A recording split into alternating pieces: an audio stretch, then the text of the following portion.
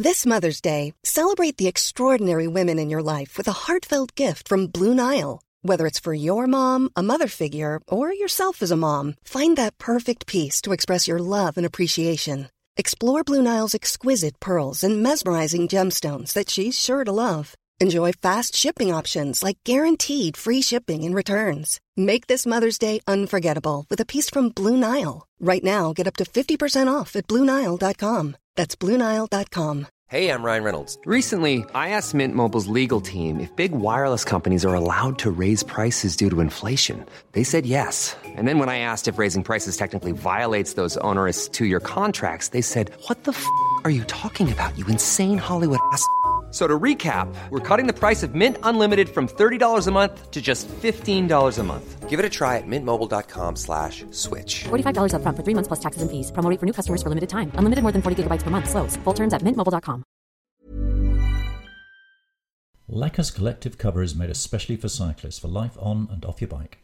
They've transformed traditional insurance to provide customers with a fairer, collective-driven approach to cycle insurance.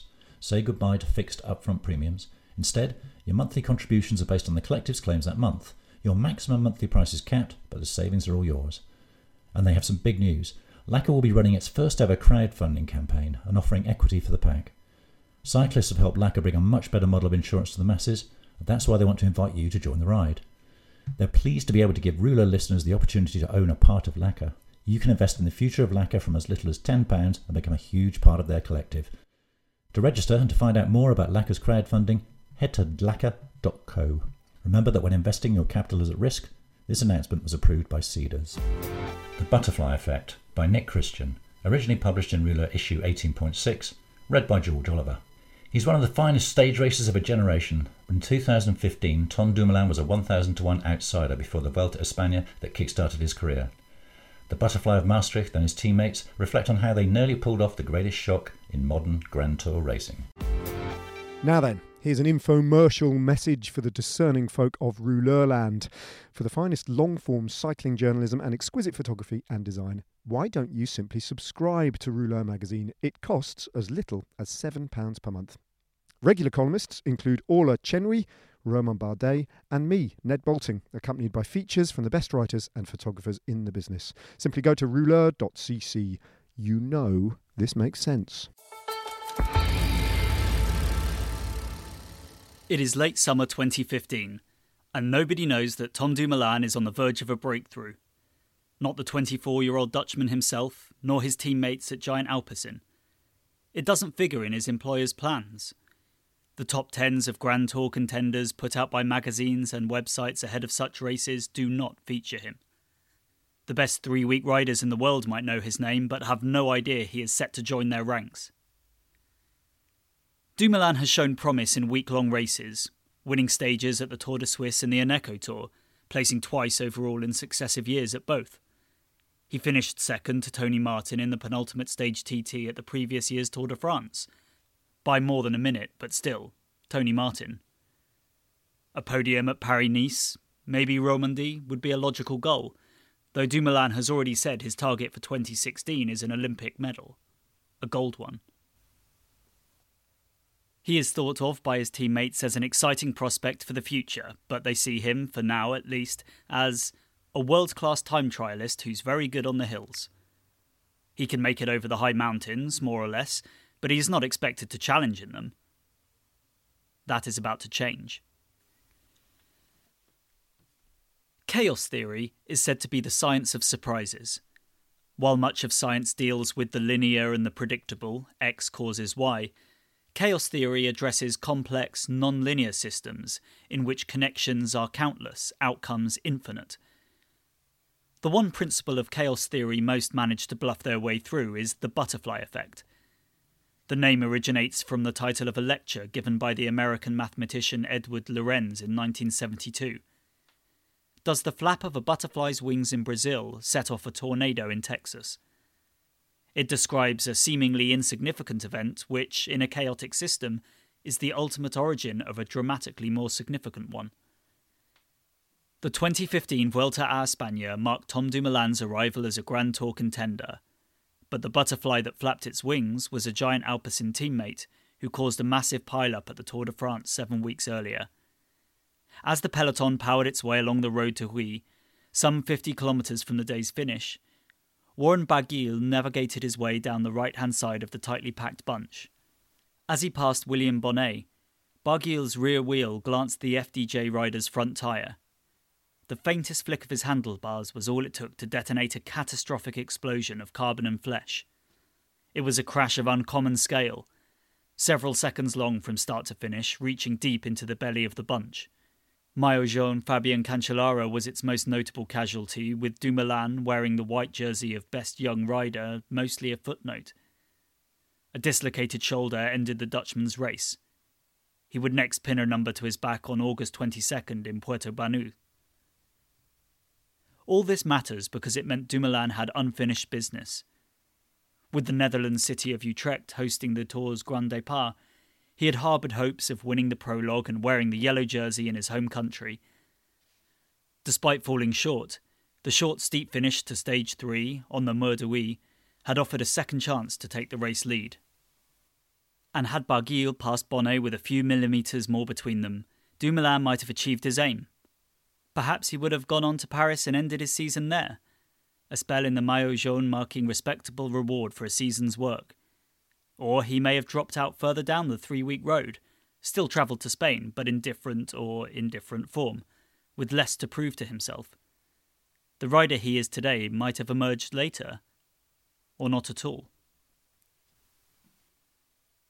For the opening stage of the 70th edition of the Vuelta a España, the organisers had gone all out, designing a prologue-length team time trial course that seemed to resemble an inebriated evening stagger along the shoreline. Launching from a jetty at sunset, the teams would race along 7.4 kilometres of the Costa del Sol over a variety of unlikely surfaces, including brick, marble and a wooden bridge, before finishing in Marbella.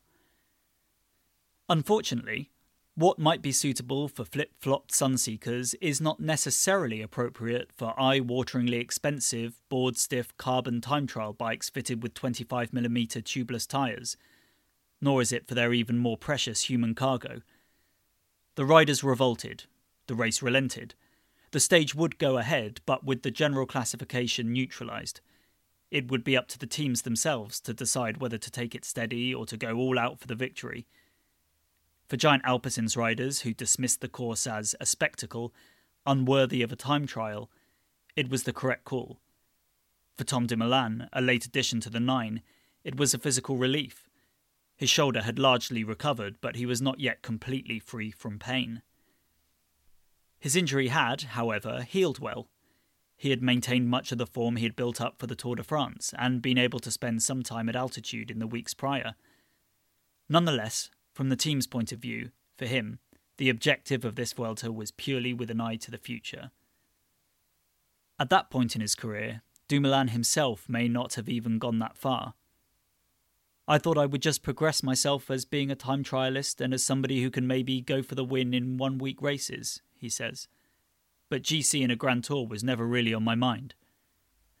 Arriving at that Vuelta, there was no doubt about the singular purpose his team had. Giant Alpecin's lineup was designed entirely around their German sprinter, John Degenkolb.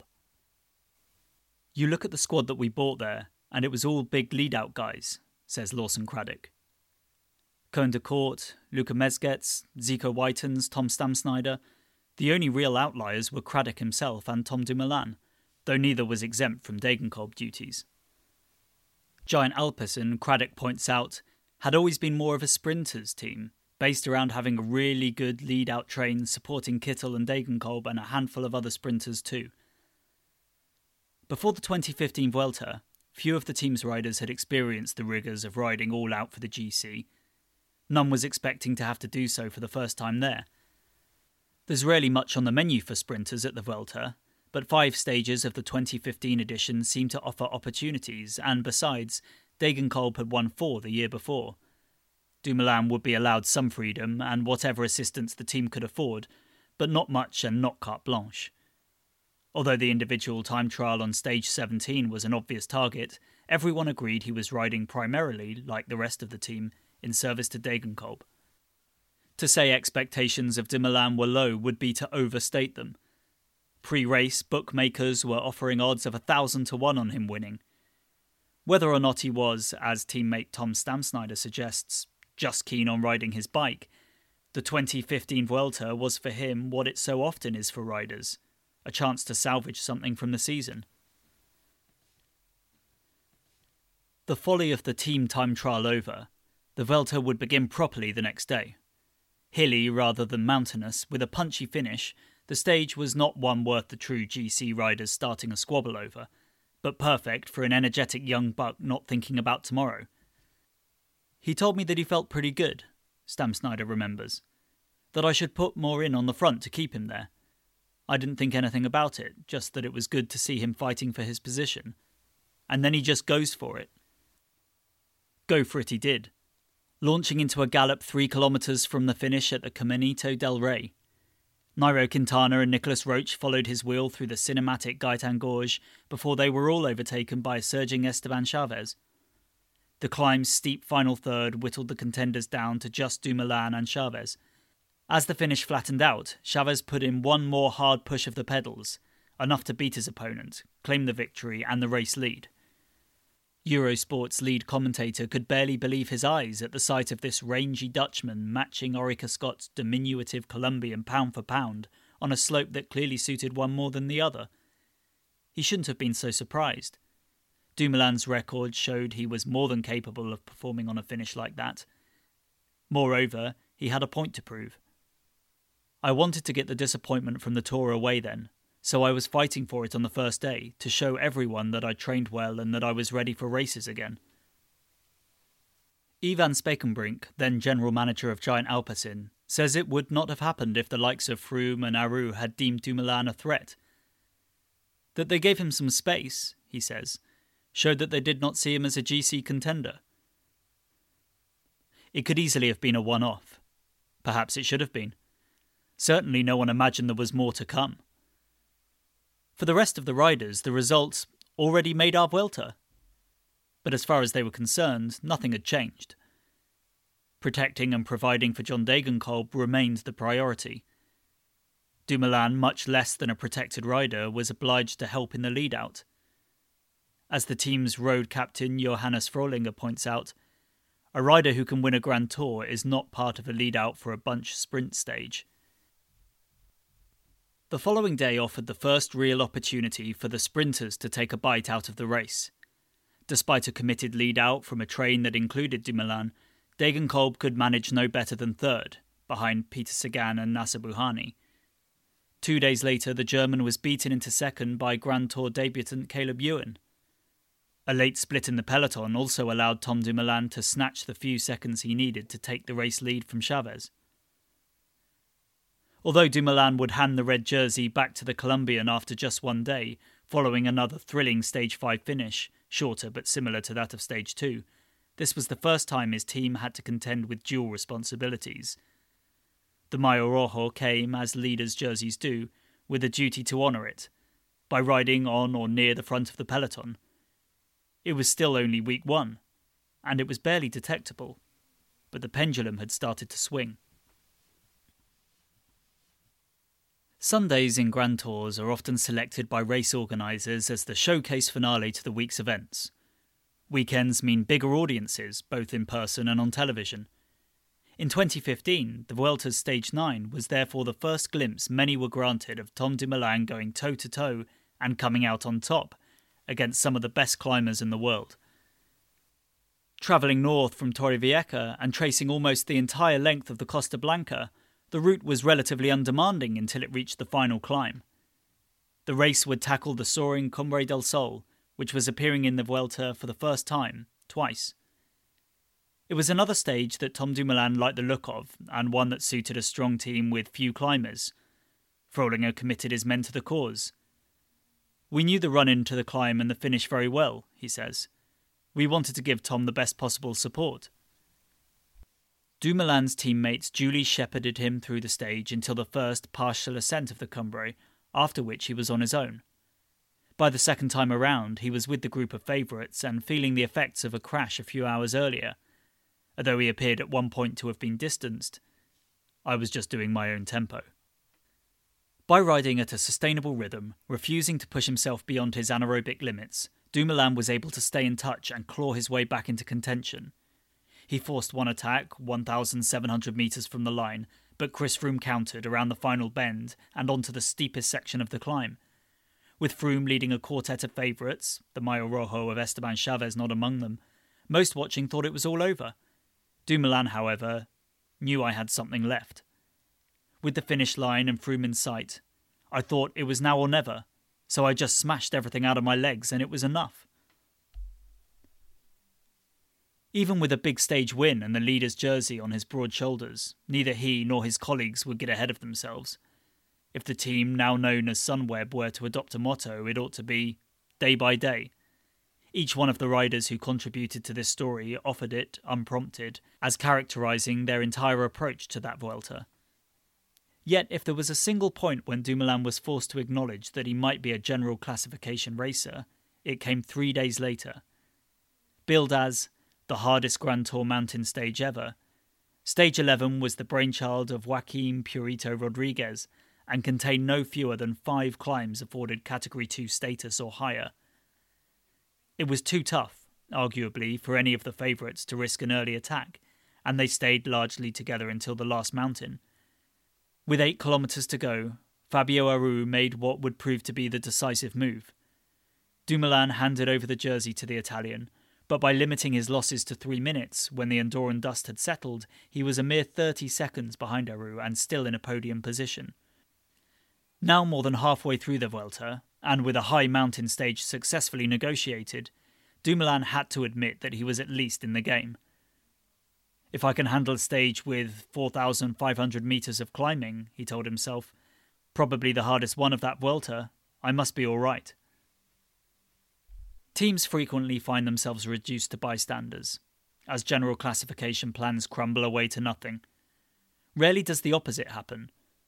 Similarly, it is seldom that a modest Plan A, stage wins, points competition, polka dots, must make way for a more ambitious Plan B. That was the situation Giant Alpecin found themselves in as the 2015 Vuelta approached its 3rd week. The team did not redistribute every resource from Degenkolb towards Dumoulin, but with the Dutchman going so well and not looking like fading, found a solution to suit both. According to Stamsnyder, John and Tom made a gentleman's agreement that they would go full for each other and see where we were at the end.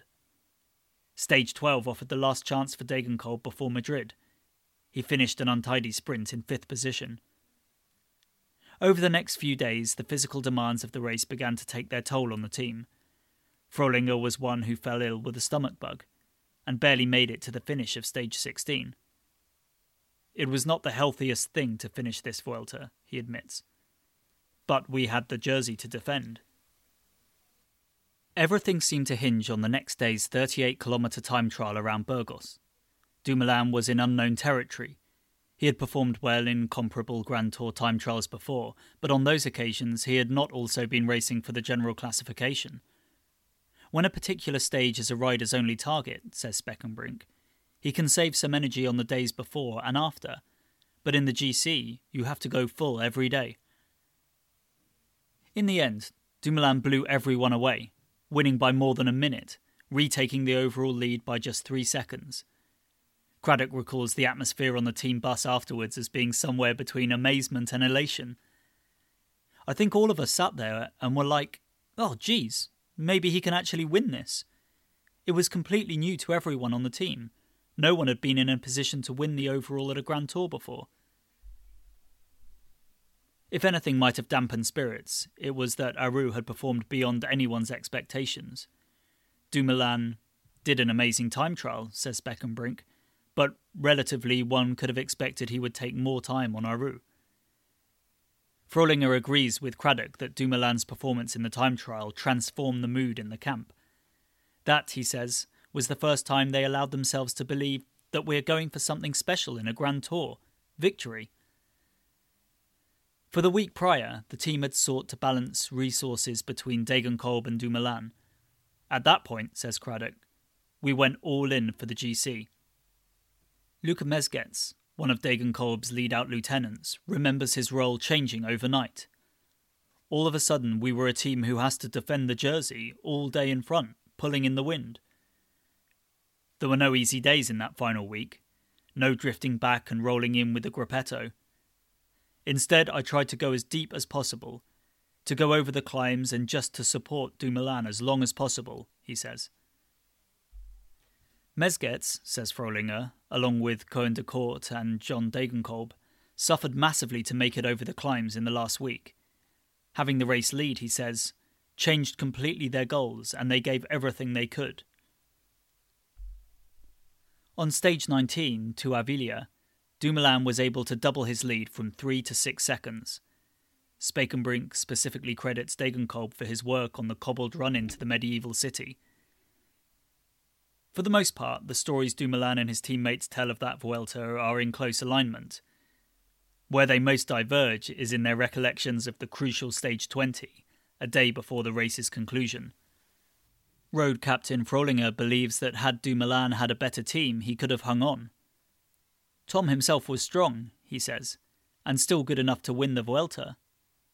Ultimately, he adds, we didn't have the team to defend the jersey.